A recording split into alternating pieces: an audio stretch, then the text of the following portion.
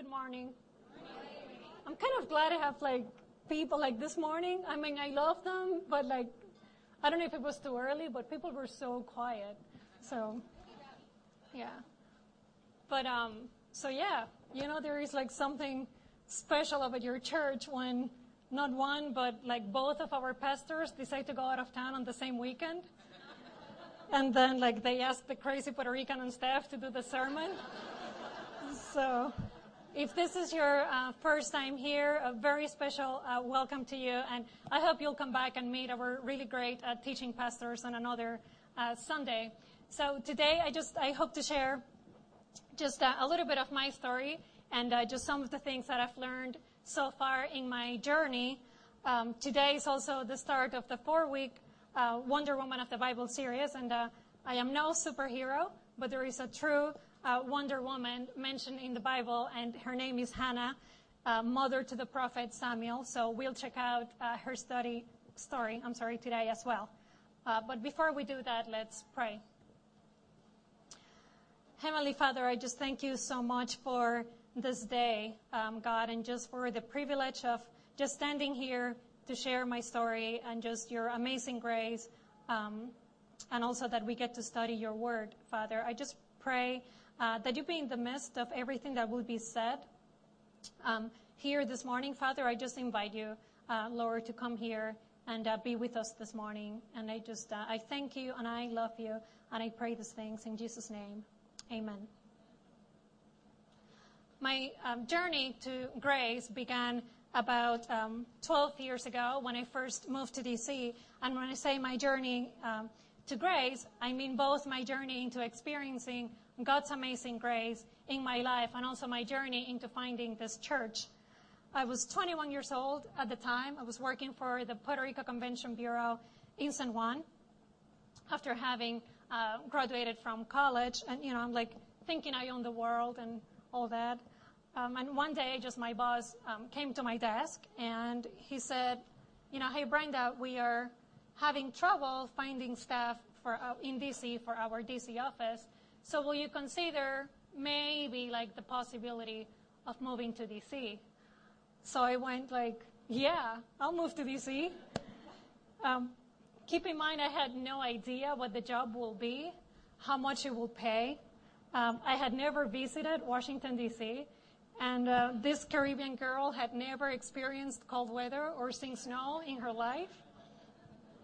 But I celebrated with friends that very night anyways, as if I had gotten the job, because I really felt at the time that this was going to happen for me. Less than 4 weeks after that, I was actually landing at Dulles completely on my own, hauling a few suitcases and looking all excited. That was after my freak out session in San Juan a few hours earlier, when it hit me that I was about to move to another country, leaving my family behind, leaving everything that I knew behind. And I started worrying what will happen if I didn't like the city or the job. Somehow I didn't think about any of that before I got to the airport. My last Sunday in Puerto Rico before I moved here, I went to church. And this is the very conservative, very traditional, charismatic church I grew up in. This is the same church where my family, my very loving parents, my 2 awesome sisters, uncles, cousins, everybody has been going to since I was maybe 7 or 8 years old. This is the church where my father is best friends with the pastor. He's a deacon, the treasurer. This is the church where I got baptized at 14 years old, where I volunteered to bring food to AIDS patients with my youth group. And it's also where I taught Sunday school to preschoolers. So obviously, what do you think I did on my last Sunday there? I lied. I lied to the entire church. This is what happened. The pastor called me to the front to say a prayer of blessings over me since I was moving, and he made a really big deal about it since everybody at that church knew who I was. And after he prayed, he handed me the microphone so I could say goodbye. So I said very eloquently and sounding very churchy and very dramatic, I said, "Thank you, my dear brothers and sisters in Christ. Please take care of my parents when I'm gone, because I know they'll be so sad. But I know that God is calling me to move to D.C., and he has a big plan waiting for me there, and I'm just being obedient." So yeah, I lied. I totally lied. I had no idea if God had a plan for my life or not. I was hoping he did, but I had no clue if this was God's will for my life or not. I just wanted to move to D.C. and practice my English and make all my college friends jealous because I got a cool job. It actually took me 10 years to see that God did have a plan for me in D.C. And some of the things that I went through during those 10 years required prayer, and not just any kind of prayer, but the type of honest, desperate prayer that we see Hannah do in the book of 1 Samuel. So let's dig in, and you can follow on the screen or in the back of your bulletin. We are reading from 1 Samuel chapter 1, verses 2 through 8. Elkanah had 2 wives, Hannah and Peninnah. And Peninnah had children, but Hannah did not. And each year, Elkanah will travel to Shiloh to worship and sacrifice to the Lord of Heaven's armies at the tabernacle. On the days Elkanah presented his sacrifice, he will give portions of the meat to Peninnah and each of her children. And though he loved Hannah, he will give her only one choice portion because the Lord had given her no children. So Peninnah will taunt Hannah and make fun of her because the Lord had kept her from having children. And year after year, it was the same. Peninnah will taunt Hannah as they went to the tabernacle. Each time, Hannah will be reduced to tears and will not even eat. "Why are you crying, Hannah?" Elkanah will ask. "Why aren't you eating? Why be downhearted just because you have no children? You have me. Isn't that better than having 10 sons? Don't you love that? So about 6 weeks ago, we are at staff meeting, and Pastor Young announces that we need someone to do the sermon on August 16th. And I'm not sure why, probably a cruel joke, someone in the office said, "Oh, Brenda should do it." And I burst out laughing, and it was one of those moments, like in a movie, when you're laughing really hard, and then you look around, and no one else is laughing with you. True story. So that's when I looked at John, and I said, you're being serious, you're not kidding. And so John and Derek, go "Yes, Brenda, just go find a woman in the Bible that you can relate to, and go tell her story." So of course, that very night, I started reading about some of the great women of the Bible, and these were a few of my options. There was Queen Esther, and I'm thinking, I'm not really a beauty queen type like she was, and I'm a total chicken, I wouldn't go to the king and risk my life for my people. So I can't relate to that. Then there was Rahab, a prostitute who hides the spies sent by Israel, and she gives her life to God, does exactly what they tell her to do, and because of that, her and her entire family are saved when their town is destroyed. And I'm thinking I can be stubborn and not very obedient, I wouldn't do just exactly what I'm told. So I couldn't really relate to Rahab either. And then I found Hannah, who was a woman being bullied by someone close to her, so stressed out about her situation that she couldn't even eat, surrounded by people who didn't understand what she was going through. She's crying in public at the temple, and she's praying like a crazy woman to the point the pastor thought she was drunk at church. And then I thought, now there is a woman that I can relate to. So let's read some more about Hannah. This is from 1 Samuel chapter 1, verses 9 through 18. It says, "Once after a sacrificial meal at Shiloh, Hannah got up and went to pray. Eli, the priest, was sitting at his customary place beside the entrance of the tabernacle. Hannah was in deep anguish, crying bitterly as she prayed to the Lord. And she made this vow: O Lord of heaven's armies, if you will look upon my sorrow and answer my prayer and give me a son, then I will give him back to you. He will be yours for his entire lifetime, and as a sign that he has been dedicated to the Lord, his hair will never be cut. As she was praying to the Lord, Eli watched her, and seeing her lips moving, but hearing no sound, he thought she had been drinking. Must you come here drunk? He demanded. Throw away your wine. Oh, no, sir, she replied. I haven't been drinking wine or anything stronger, but I am very discouraged, and I was pouring out my heart to the Lord.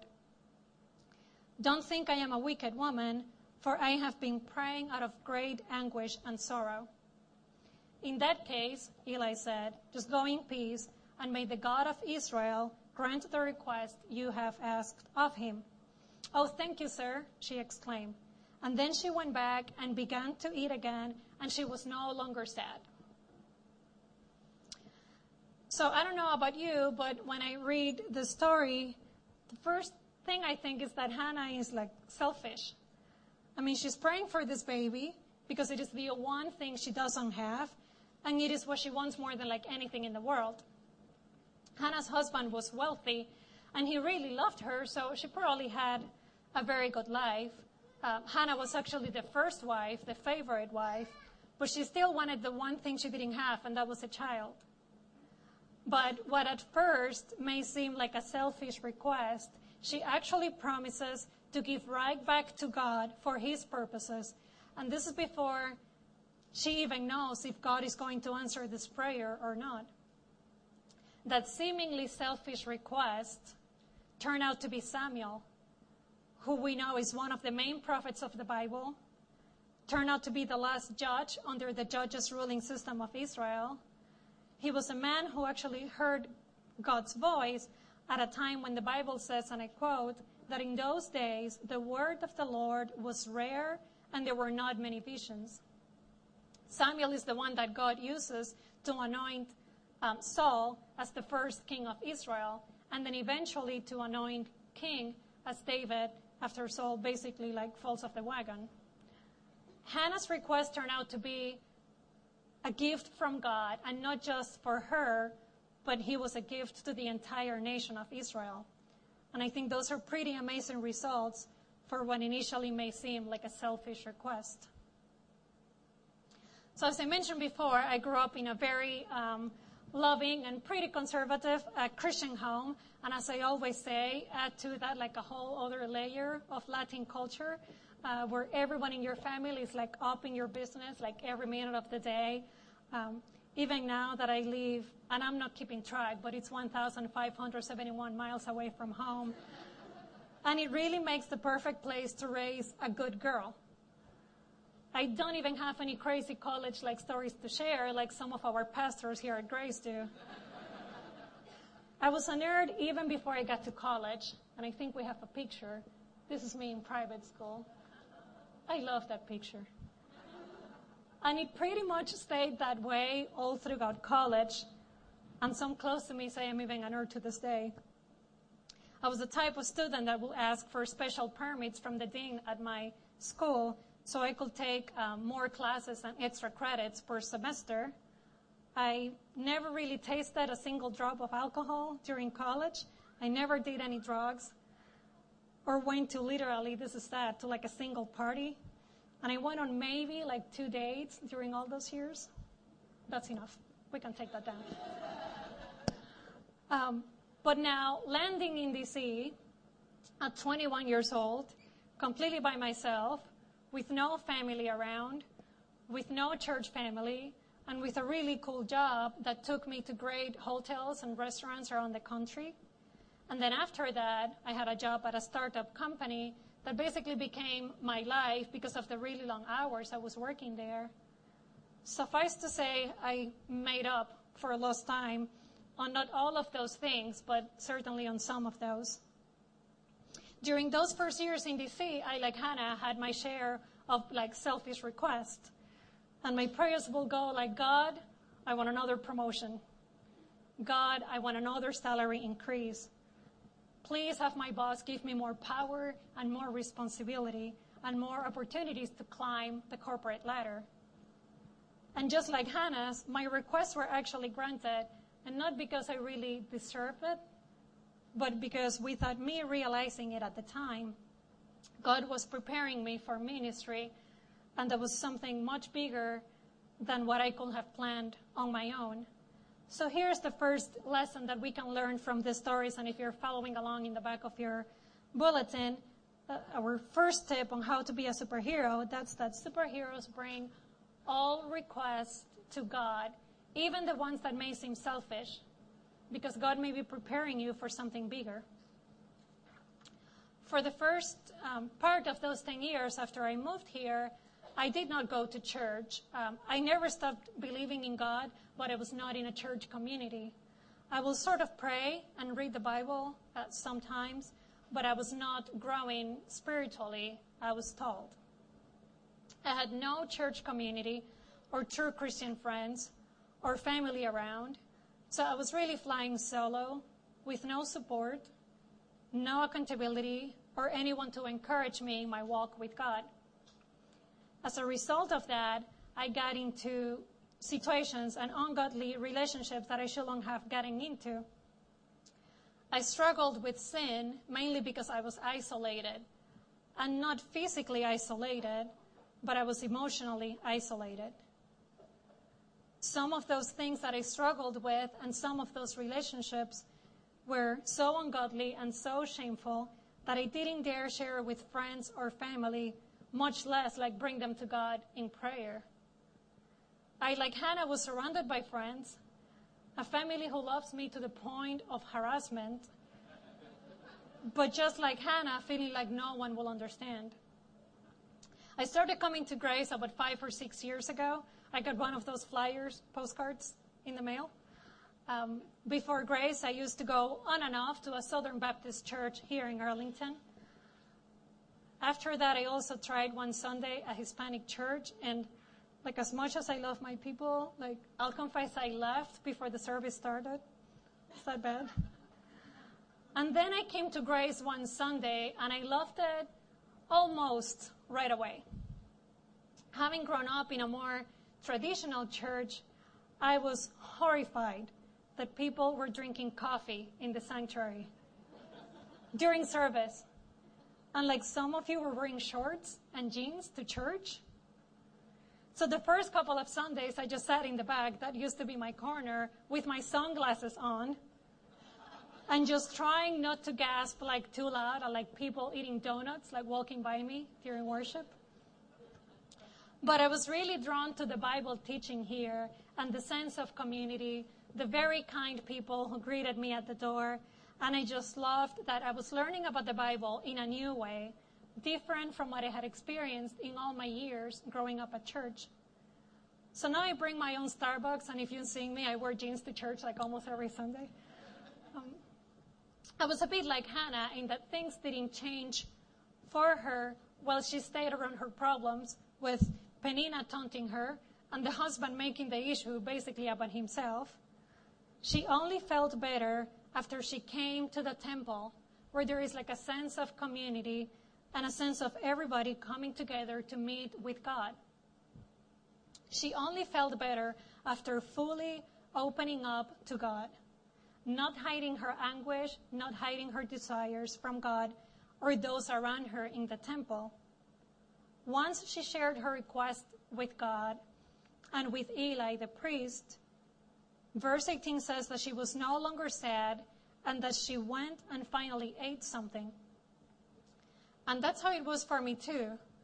In the first years I started coming to Grace, I felt my personal relationship with God grow very rapidly. But then I got stalled as I tried to pretend that I was a perfect Christian. And I kept avoiding coming to God with the issues and the relationships that I knew needed to be dealt with. And we all have that one thing that only we know about, and we won't share with anybody. For some of us, that can be a private struggle.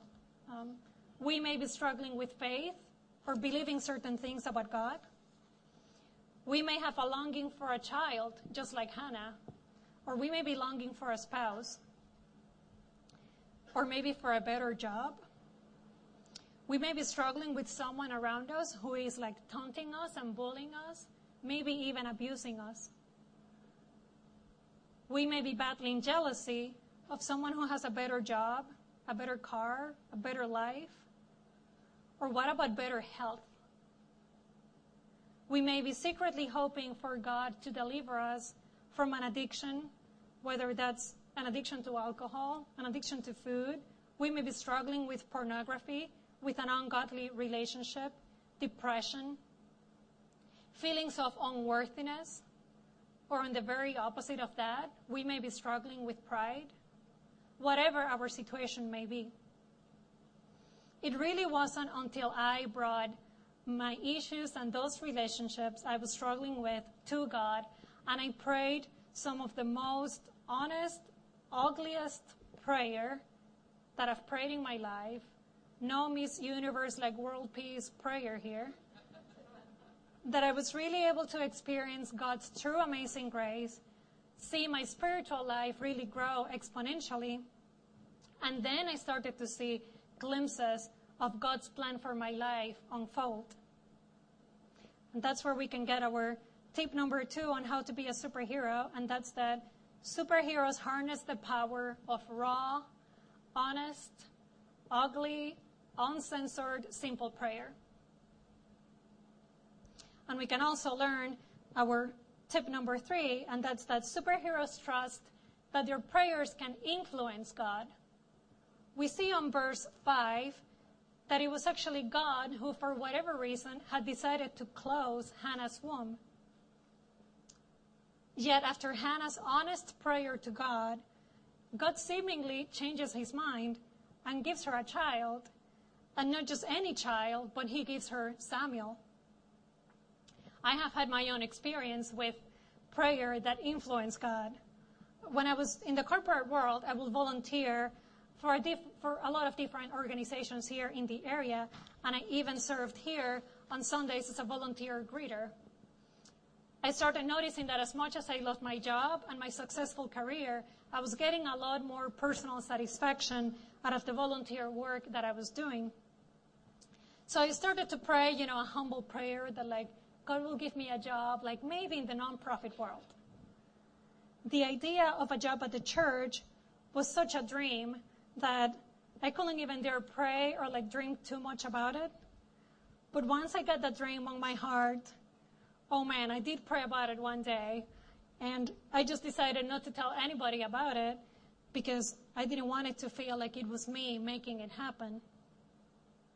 And in the super cool, awesome way that God works things out, a random conversation with Derek after church one Sunday, conversation about paintball, of all things, actually turned into a job interview, and I guess the rest is history. I have now been on staff for 2 years and just really loving every minute of it. So that's kind of where I am in my personal journey up until now.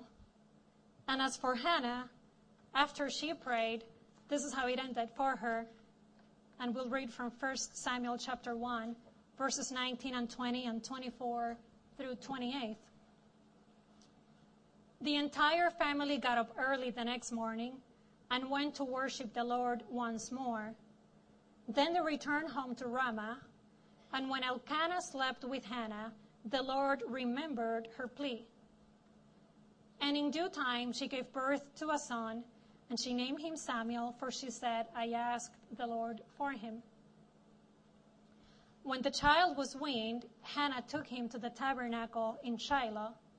They brought along a 3-year-old bull for the sacrifice. After sacrificing the bull, they brought the boy to Eli. Sir, do you remember me?